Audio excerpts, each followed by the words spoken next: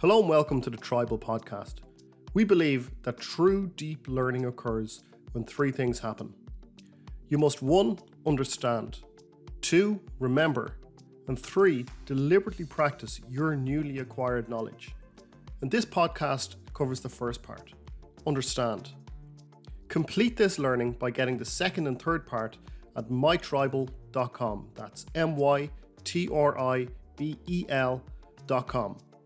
So together, let's get the key takeaways from this book understood.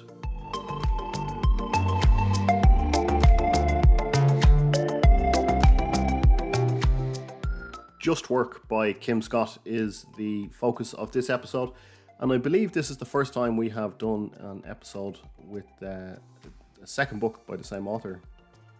I'm trying to think. I don't think I've done another episode with two books from the one author. Anyway, this is Just Work by Kim Scott, and it is a tricky subject. I think she might disagree, but I think it's a tricky subject to parse out into individual lessons to be learned, if you like, because this whole book is about the idea that it's a play on words, I suppose, to just work. She wants to talk about the things that happen in the workplace that cause an unjust atmosphere for people to do their work in. So whether that's discrimination, bias, bullying, harassment, whatever, that kind of thing. And what she's doing in this book is breaking down where these things can happen, how to identify that they're happening, and then how to deal with them. So it's I'll be honest, I started off reading it thinking, I don't know if this is going to go well. This sounds like it might just be a soapbox that she's getting up on and, telling people how it is and how it should be. And it's not at all like that. Ironically, I was quite biased going into the book, which is, a big lesson for anyone to learn when they're being biased themselves. I kind of thought it's too difficult a subject. It's too hazy of a subject to be able to, like I said, parse out into in the individual strands, if you like, that make up the rope. I don't know what that analogy is, but I think you know what I mean. That how do you talk about bias without getting into a conversation where we're not, like, imagine where me and you are having a conversation, and rather than actually just I say something, you say something, I say something, you say something, I say something, and then you analyze it and tell me why I'm biased or tell me why I'm prejudiced, or so. That's all. That was my kind of issue going into this book. Is she going to spend the whole time saying you should be analyzing your conversations rather than actually just having a conversation? Like I would have thought, can we not all just have, can we not all just assume the benefit of the doubt for people that they're not being biased, or they don't mean to be racist, or they don't mean to be whatever the thing is. Again, I learned some things reading this book about myself, and some of them are uncomfortable because you think, I would imagine there's very few people who consider themselves biased or prejudiced or racist or bully, or that they're discriminating or that they're harassing somebody. Nobody's ever going to go, do you know what, I am a bully. I would think most people don't say that. They just think they're having a laugh, or they're, Jesus, why are you so sensitive kind of thing. And this is her point in this book, is that you can create a much better atmosphere for people who may not necessarily feel confident talking up for themselves, who may not necessarily, even sometimes, she actually kind of said herself a few times in the book that there's times when she would think back on in her own career. So she spent her whole career has been, I was going to say her whole career, it's not her whole career. She spent a long time in Silicon Valley and worked for some very big companies and had some very important jobs. But she talks herself about the younger version of herself where she was being discriminated against, and she just kind of laughed it off or just ignored it, or thought, well, I don't really have the power here to speak up for myself. I'm only in the door kind of thing. So her point is that if you could go into a work environment and think, well, there's everything here is grand, everybody's fine, everybody's having a nice time, everyone's getting the work done. But you don't actually realize that other people feel discriminated against, or feel embarrassed or put down, or feel looked over because of their gender, their sexual orientation, color of their skin, all of these things that are very kind of prevalent, I suppose, these days. So her point is to be able to kind of recognize what could possibly be happening, to be aware of your own biases. Is that the plural for bias? Not sure. To be aware that somebody might just think they're being hilarious, but actually somebody else feels bullied or discriminated against. And she talks a lot as well about people, you know, if you think of the other side of that coin, then it can be sometimes like, well, you know, you're being a bit of a snowflake. Why don't you just toughen up there a bit? And that's another thing I thought as well. Is do things go too far these days where you're just analyzing conversations rather than having conversations? So I'll admit I went into this book rolling my eyes a little bit, going, "Oh Jesus, here we go!" Right, all about my feelings and stuff. But actually, by the time I finished, I was like, "Yeah, no, she has a point, and it can be done. We can level up for everybody. I think, whether it is kind of checking your own biases or your own prejudices, or and a lot of the time these things are not. I was going to say they're not your fault, but whose fault is it then? What I mean by it's not your fault is that it's sometimes these things are just baked into how you were raised, or you just assume the way it is for you is the way it is for everybody. Like she talks about colleagues of hers who are black who get pulled over by police, who are terrified because police make a different assumption about a black person than they do about a white person, about what they're up to, why they ran the red light, that kind of thing. I have been pulled over by the police, but I didn't fear for my life. I probably was wrong. There was one time I went through a junction and I definitely shouldn't have. Caused all sorts of havoc. Didn't cause a crash, but I just blocked a lot of traffic, and there was a police car right behind me, and it was ridiculous what I did. Anyway, it did. Yes. Anyway, but the point is that the way it is for one person is not necessarily how it is for everybody else. So, very, very useful book, even just to help you audit how you're going out into the world, or the energy that you're putting out into the world, or the words that you're using, the jokes that you're making. There's one part actually at the end of the book which I thought was kind of mad that she even had to say it, but there's a whole chapter towards the end of the book about touching people. Like, don't touch people. I don't know. I think it's mad that in 2022 that people have to be told don't touch people. Like her point is, if you're not sure if somebody wants to be touched, don't touch them. If there's any sort of hesitation, don't touch them. I don't know. I just think it's mad that it has to be said. Don't touch people.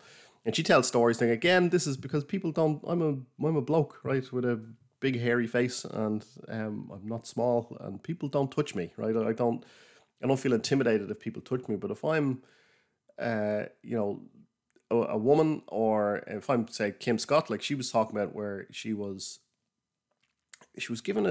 on a panel, I think, or something. I can't remember exactly now. She was on a panel, I think, at a conference, and the guy, there was her and two men, and they were welcomed up onto the stage. And the guy who was hosting the panel, I could have this totally wrong about the situation, but this did happen, where he shook hands with the two fellas who came on stage. And then when she came on, he did this big ridiculous curtsy and kissed her hand. And she's like, what are you doing? Like, she just felt so kind of alienated, or kind of whatever. And then when she said it to him afterwards, he kind of put on this kind of mock embarrassment, like, oh, like, don't tell me you want me to treat you like a man. She's like, yeah, that's exactly what I want. Treat me as an equal. Like, what are you doing? Those kind of things, I don't know. I went into this book thinking, sure, those things don't happen because they don't happen to me, which is like a bias that I have, which is totally turning my head upside down now. But like, that's, I don't know. It was eye opening for me, I think, to go into this book with these assumptions about how the world is, and then you realize actually these things still do happen to women. Like, women are, have to be, they really do have to fight for to be taken seriously sometimes, which is mad. Like, it's, I don't know, it is how it is, I suppose. But anyway, let's get back to the start of the book. So the book is broken into 3 parts. And part 1 is the root causes of workplace injustice. Part 2 then is discrimination, harassment, and physical violations. And part 3 then is systemic justice and injustice. So the first part, she breaks it down quite well, I think, about the roles and responsibilities, as she calls them, for any sort of interaction in work, whether it's during like a team meeting or one-on-one or whatever. And she says essentially there's 4 kind of headings or 4 kind of roles that are involved. One is the person harmed, right? So the person who has something done to them, something said to them, ostracized, discriminated against, whatever, right? So the person who's harmed. And then there's an upstander. So I guess that's kind of a play on bystander rather than just watching something happen. An upstander is somebody who goes, yeah, hang on now, just, that's the person who intervenes, who stands up for the person who is harmed, possibly because the person who is harmed doesn't feel they have the power to do it. It's because of the dynamic in the room or whatever, right? That they kind of laugh something off that really, shouldn't be laughed off, that kind of thing. So you've got your person harmed, the upstander, the person causing harm, that's the one who did the thing, and then the last one then is the leader, the person who is in charge or the most senior person in the room or whatever. So 4 kind of, again, like all of these things, I've said it, I got interviewed on a podcast the other day and I said the same thing, that when we're talking about these scenarios, these knowledge nuggets, if you like, whatever you want to call them, these key takeaways from the books, we teach them kind of parsed out, as in we split them out into individual components, almost like a column each kind of thing. But in reality, they all kind of wash over each other and they all kind of mesh together, and you can kind of switch from one to the other a lot. So anything that has to be taught to somebody, especially with these kind of soft skills or behavioral skills, they do need to be broken down into their constituent parts. But then in reality, you put them all back together like Lego or a jigsaw or something, and you try and make sense within the real world. So the first thing, these roles and responsibilities, I think she's done a great job there. Not that she needs to hear from me, but I think it kind of splits out the dynamic in a room pretty well, I think. Person harmed, the upstander, the person causing harm, and the leader. So then what she does is she goes into scenarios then, and she tells a lot of stories from her own life. And what's interesting is how open and honest she is about the stories she tells about where she was both the person causing harm and the person harmed, the person being the bully, the person being bullied, situations where she should have stood up for herself and she didn't, and she's kind of, kicking herself a bit, or, finding ways to forgive herself for not standing up for herself, that kind of thing. So the fact that she's kind of written all this down in a book and kind of put some really good lessons around it was it's great to read. So what she does here is I'll go through like the 4 roles and responsibilities and what she says you should think if you are that person, how you should handle it if you're that person. And then really the second and the third part of the book are kind of just, how would I say it? They're not, I was going to say it's rehashed. It's not rehashed. It's like different scenarios where they might actually occur, right? So like say the third part is systemic justice and injustice. It's the same kind of thing. It's the same kind of thing. It's the same kind of ideas of what leaders should do, how they should handle a situation, that kind of thing. Anyway, first thing is for people harmed, right? So the person who is who feels like something has been done to them. The first thing she says is that interactions are complex. And never has a truer word been spoken or written, I think, that interactions are complex. Communication is difficult, right? It's a great famous George Bernard Shaw quote that the problem with communication is the illusion that it actually happened, right? I'm probably paraphrasing that a bit there, but the problem with communication is that you think you communicated something, somebody else takes it up completely differently. And that's where the complexity lies. Language is difficult, tone, setting, unwritten rules, all that kind of thing. It all kind of adds into how communication actually happens. But one thing I did read before actually about communication is that just because I meant it one way and you received it another way, who's right, or who has like who gets to decide what was communicated, me or you? If I tell you I need a report on my desk ASAP, And to me, that means by 4 o'clock today. To you, it means, by the end of the week. Who's right there? Right? Who actually gets to decide what was communicated? And the answer is it's the person receiving the communication. How it was interpreted is what was communicated. So if I want to report to my desk by 4 p.m., I should say 4 p.m. today, right? Not ASAP. So that's, again, anyway, it's off the point completely of what she's talking about in this book, the different types of communications. But like communication is complex. I think we can probably all agree with that. So she says interactions are complex. Does the person have bias? Do they mean it? Is it a power play? There's and depending on what has happened or what has occurred, will determine, or what your answer to those questions are. Really, that'll determine how you should handle it. So at the very start of the book, actually, I should go back and say that there are the workplace injustices is 6 different problems that basically kind of come together.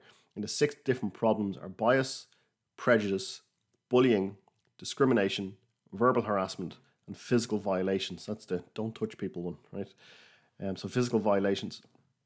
She tells a story about when she was a keynote speaker for some conference somewhere, and she was about 3 or 4 minutes before she was going on stage. And if you've ever done something like that, you usually spend those few minutes composing yourself and kind of visualizing all the different things that are going to happen, things you'll say, and it's kind of getting into the zone, I suppose. And she was kind of doing that at the side of the stage, and some guy ran up to her with a button missing from his shirt and started kind of real harassingly kind of saying, I need a safety pin. Can you get me a safety pin for my shirt? Like I'm due on stage and my shirt is burst open.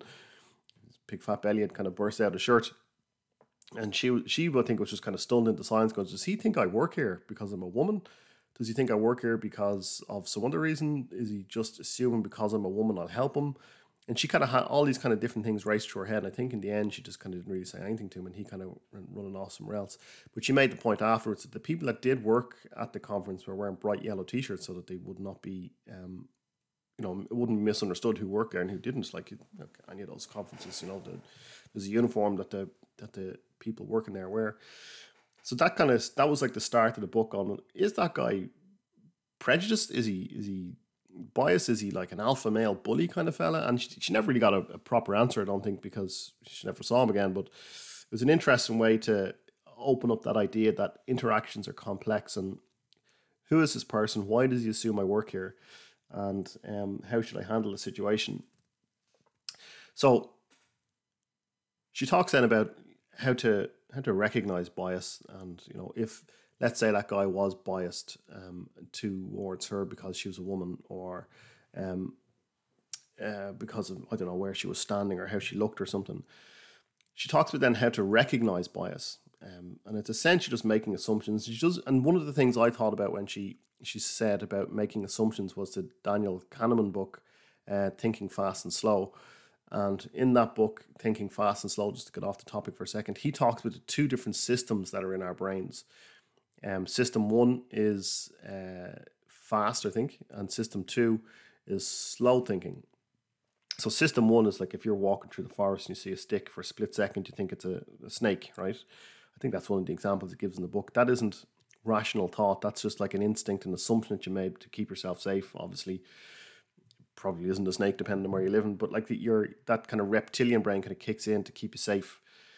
But then the system 2 is where you think kind of slower and use rational thought. So that was what I thought about when she said, people just, a bias is essentially making an assumption.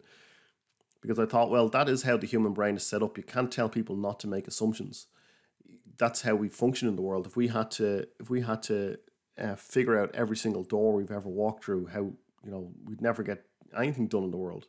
When you approach a door you've never seen before, you make an assumption about how the door is going to work. You pull the handle down, you push it or pull, you go through the door, right? It's an assumption, and it's the same thing when you meet people. You can't help but make assumptions, and she obviously references that. She references that book, Thinking Fast and Slow, but then she says, well, if you're making assumptions about somebody's role or their tasks or their expertise, their skills, or even their pronouns, or even anything to do with those kinds of things, you're doing that person a disservice, really. And it's very true. It's one thing to think about assuming how a door works, but it's another thing to assume somebody's skill set because of the color of their skin or because of their, I don't know, their ability to speak the same language as you, right? That those recognizing those biases in yourselves is very important, because the chances are, if you've made that assumption about somebody, other people have too. So this is what they mean when they talk about recognizing your bias. That it's if you're making an assumption about somebody based on things based on what you're seeing or something. I don't know what you like, those things I talk about, the roles, tasks, expertise, skills, pronouns, based on what they look like, then that's something you need to kind of hit the brakes and go, actually, I don't really know what this person's skill is. Let them dissuade you of your biases, I suppose, and before you make a decision on who they are or what they are. And she talks a lot about one of the things that I'm definitely guilty of is calling women girls. And I've heard lots of women call themselves girls as well and gone out with the girls tonight. Whereas, although men do say I'm going out with the boys tonight, I don't really say that, but the lads maybe. But generally, men will talk about men and girls rather than men and women. It could be just, I don't want to make excuses for it, because Kim Scott says not to make excuses for it. But I understand it. Like, it's very prevalent in Irish society to talk about the girls when you actually mean women. So it's something I was always aware of, but never corrected myself on, because I don't know why. I just didn't. But I will now. So that's about all I can say about that. So if she says, if you're responding to bias, you should use I statements. And I'll read out an example from the book here, because it's a good one. It says incorrect role assumption. So somebody makes an assumption. Says, you, a woman, are negotiating a deal with Wilson, and you have brought along your summer intern, Jack, to take notes. But Wilson directs his comments to Jack. And she says then, what you might be thinking, you're assuming Jack is the boss because he's a dick. Typical. The I statement you should use is, Wilson, I'm the person you're negotiating with. This is Jack, my summer intern. So, or another one, another good one here. It says, incorrect task assumptions. You get asked to take notes in every meeting. And what you might be thinking, because I'm a woman, you assholes always make me take notes. The I statement is, I can't contribute substantively to the conversation if I always have to take notes. Can someone else take the notes this week? So sometimes it can be enough to call out the bias. Someone goes, oh, sorry, I didn't mean that at all. That's not. But if you have the wherewithal to point out the statement, you can kind of pull somebody out of their bias, or at least kind of, confront them with the mirror of, what you're doing isn't right here. So then she talks about it. So we're still talking about the person that's harmed here. And she says, if you're responding to a prejudice statement, you should use it statements in response, because when somebody's being prejudiced, or you believe they're being prejudiced, people really believe what they're saying. So I think there's a story she tells in the book about a guy she works with who believes that women are better off in the home, which is like, I don't know, very 1950s. Mad again that there's people out there who think these things, but so his point is that, well, I've read all these studies about, children are better off when their mother stays at home, blah, blah, blah, blah, blah. And her point is to use an it statement. An it statement is, it's disrespectful to say that I'm not looking after my kids right because I'm a working mother, that kind of thing. Or it's disrespectful to call a grown woman a girl. I think that would 100%, I would be totally on board. If I called a woman a girl and somebody said it's disrespectful to call a woman a girl, I go, yeah, you are 100% right. I will own that one. So its statements is how you respond to prejudice. And then she talks about how to respond to bullying, that you should use you statements. And she tells a great story about one of her kids who was having a hard time with I think the kid was maybe like 10 or 11 or 12, something like that, and they were having an issue with somebody who was giving them a hard time in school, and I think the kid kept kind of shoving their lunch tray off the table or something. And the mother, Kim Scott here, said, why don't you tell this person how much they're hurting your feelings when you do that? And the kid was rolling their eyes going, gee, that's the whole point, is that they're trying to hurt my feelings. That's giving them that's like giving them a gold medal. Well done. You achieved what you wanted to achieve. And it's so true that we like bullies don't respond well to, you hurt my feelings, and you're like, oh yeah, that was the point. That's what they wanted to do. So you respond to bullying using you statements. So you need to stop doing that to me. You need to stop talking to me in that way. What's going on for you here? Right? Those kinds of things is where you kind of put it back on the bully, and don't acknowledge that your feelings are hurt or that you've been upset in some way, but you point out to them in a very direct way, going, "This isn't okay. What you're doing here." That telling them that they hurt you is pointless. That's what they were trying to do. So, and then she talks about rationalization for silence if you are the person hurt, and this is a big one as well. Is that if so, like, and these are kind of lessons that she learned, I think, over the years when she was silent, when she was being bullied or discriminated against in some way. Some of the rationalizations that she has for silence are things like, it's no big deal. I don't like confrontation. They didn't mean any harm. I don't want to hurt working relationships. It'll make things worse. I'll risk my reputation. All those kinds of things are things that people say to themselves so that they don't rock the boat too much. But her point is that that's not okay.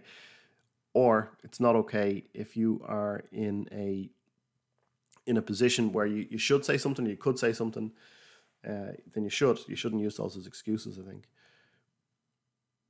So then she talks about observers next. These are the upstanders. So the people who are watching this bias or prejudice or bullying behavior is to be an upstander, which she talks about. Sometimes it can be enough to use those it, you, and I statements on behalf of somebody else. It's almost like being an advocate for somebody. Like if somebody's an intern and they're getting a hard time from somebody who's senior to them, it's all well and good saying, well, you should just stand up to him. Like, well, I can't. I'm only in the door. I'm 23 years old. He's 47. He's the boss or whatever. I don't know how to handle the emotional toolkit to handle this or whatever. As an observer, as an upstander, you need to advocate for that person, or kind of, get stuck in there and call out the bullshit behavior, basically. But she also talks about being aware of a hero complex, which is, again, another thing I thought about that before I kind of got into the book properly, going, there's a lot of people who just love to grandstand and get on their soapbox and tell everyone else what they should and shouldn't say and all. And I thought, I'll be honest, I thought this is what the book was going to be about, and I was totally wrong. So she talks about moral grandstanding, or she actually says that phrase, to get off your soapbox. Shaming people will not work. We will not take moral lessons from someone who thinks that they have the moral high ground. And it's so true. If somebody starts in on me about, how I'm behaving or what I'm saying or what I'm doing, and they're doing it with that kind of holier than thou attitude, it's not going to go well for the person, right? If somebody is trying to take the moral high ground over something, then it just doesn't go well. So she said to be aware of the hero complex. So if you're going to be an upstander, be aware of trying not to insert yourself in the middle of the whole thing. And she talks then as well about she calls it the Incredible Hulk, which is basically just losing your shit with somebody, right, on behalf of somebody else. That probably won't work either. It'll release the pressure valve, and it might feel good to kind of roar at somebody who in your mind deserves it, but it's not going to actually solve the problem. Also, don't be a knight in shining armor. So she gives the example of white people speaking on behalf of black people. Maybe you should just listen instead, rather than trying to solve all their problems for them. Again, it's a fine line between standing up for somebody and then speaking on behalf of somebody, that knight in shining armor kind of thing. And then she talks about the opportunistic hypocrite, right? They're not really interested in helping. They just want to grandstand. She tells a story about a guy, some academic, who threatened to write an article about some company she was working for and how badly they treated, some particular minority. And the way to get him to not write the article was to make a donation to his charity. And they were just gobsmacked by this guy shouldn't name him, but she said he's very well known. And I think maybe you would know him if she said his name, but that kind of opportunistic hypocrite or somebody who's just trying to hustle and make some money. And then the final one she says for that particular one as being an upstander is bad faith communication. And all you need to do is just think about the online conversations where, where somebody says, I like bread. Somebody says, oh, well, what about crackers? Have you a problem with crackers? These kind of mad conversations where there's just bad faith communication.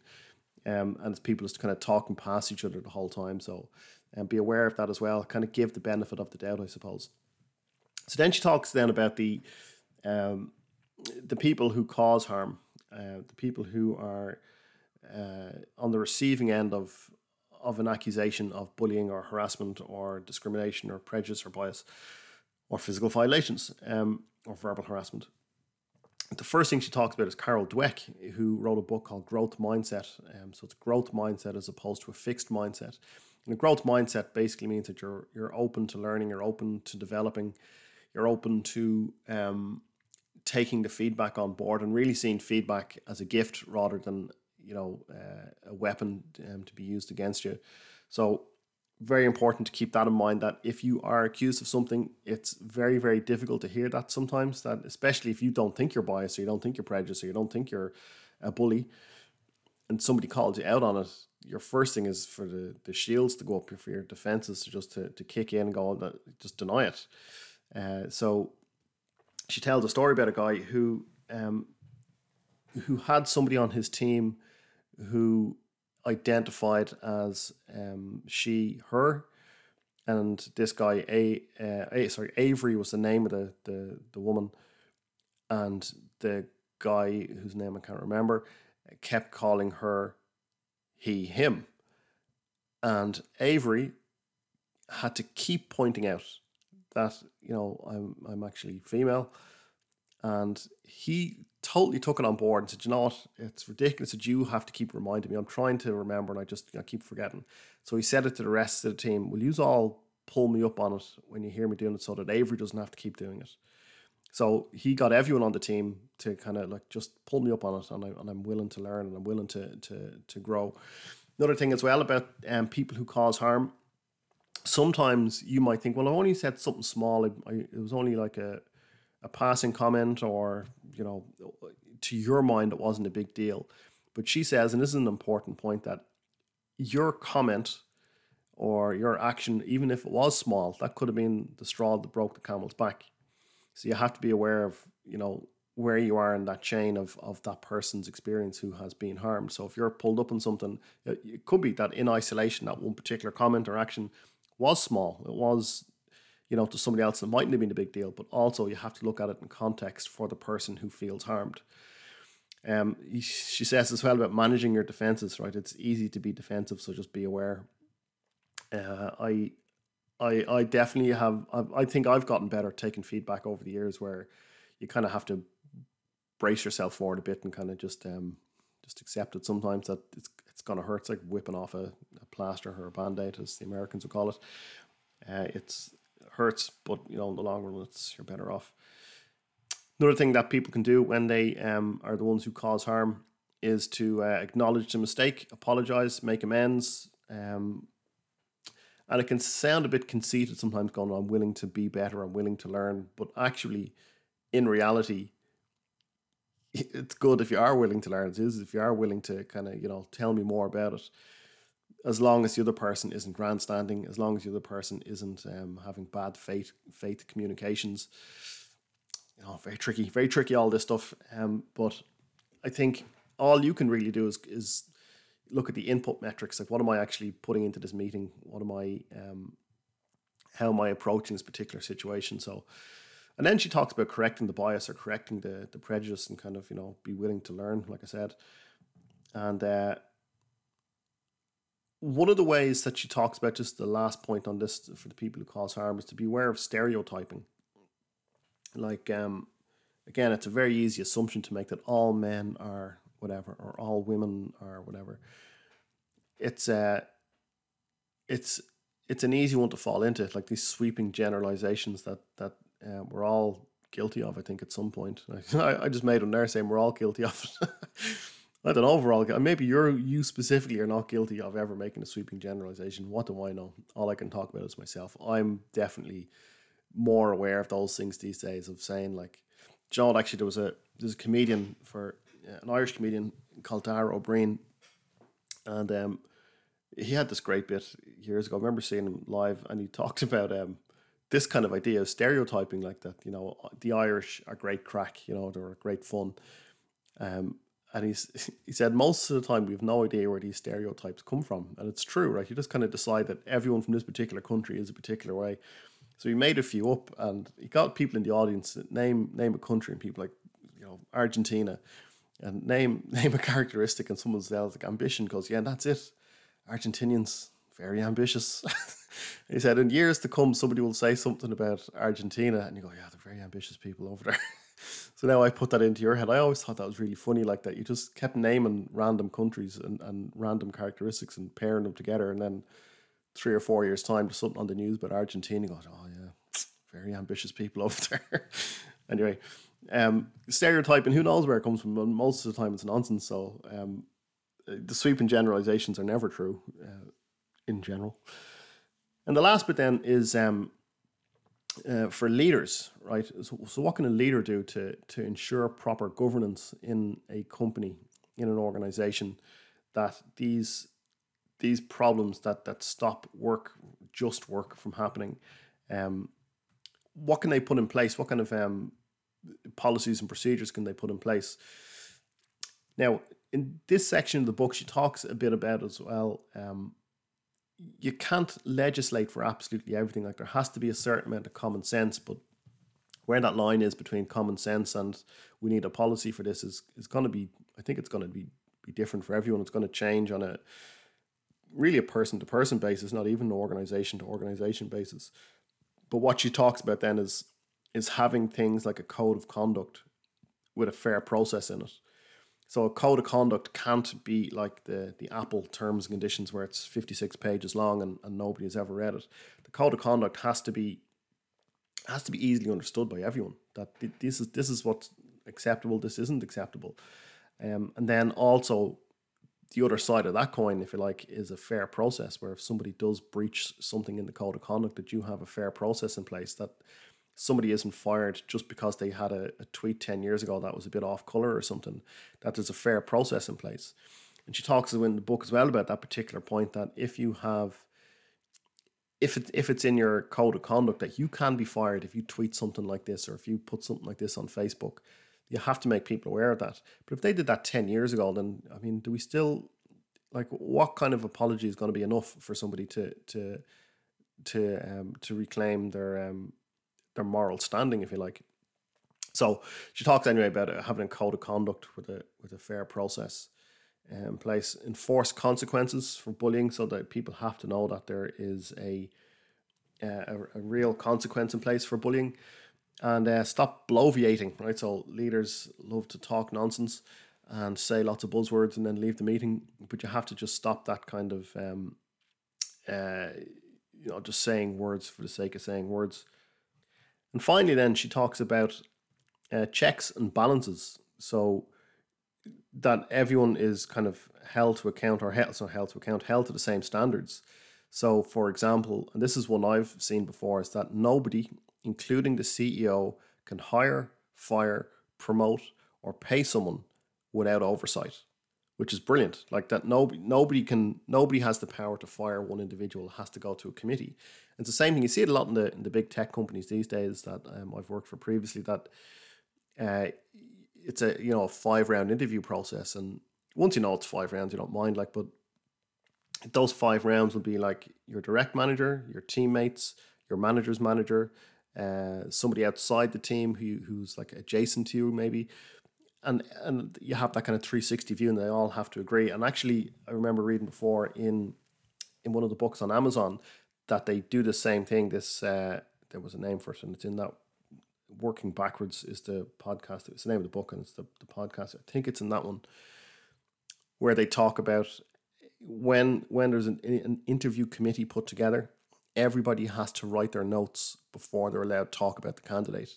So if I interview you and then my colleague interviews you, we both have to write our notes about what we think of you and how you'll fit in before we're allowed to compare notes, so we're not influencing each other's comments or thoughts about this individual. So I think that's a good one as well. So having these kinds of checks and balances that everybody from the CEO down follows, that a CEO has to lead by example. It's kind of like any good leader will lead by example, and they have to make sure that there is, if you say work finishes at 5 p.m, then as the leader, you have to finish work at 5 p.m. There's no point saying everyone should go home at 5 and you're still there at 8. You have to lead by example. And it's the same thing here as well, is that she says a CEO or that the leaders need to lay down their power, is to admit to their own mistakes. And it comes back to, I think, our most recent podcast, the 5 dysfunctions of a team. There has to be trust. There has to be trust in a team that it's okay to make mistakes. We're all human. You're not going to get fired just for making a mistake. These are the things that matter in a business, is really about bringing your whole self to work. And I think Kim Scott's done a great job with this book. It's changed my mind about some of these topics and how I approach them. So I'm grateful for the book. I'm grateful for getting a chance to read it and get to speak to all of you lovely people about it. So, okay, and that's it. I will talk to you all again soon. Tell 2 people that you don't know about mytribel.com. That's mytribel.com. All right, onwards. Hey, before you go, just a quick message about Tribel and what we're all about. We believe that true learning happens when you understand, remember, and deliberately practice your newly acquired knowledge. And this podcast just covered the first part. You now understand the key takeaways from this book.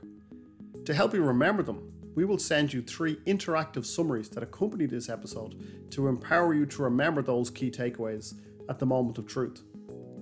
And then to really embed the knowledge from this episode, you can use the dedicated digital action log to set a time and a date to go out into the big bad world and deliberately practice the key takeaways. For all of this and for all of our podcast episodes, head over to mytribel.com. Until next time.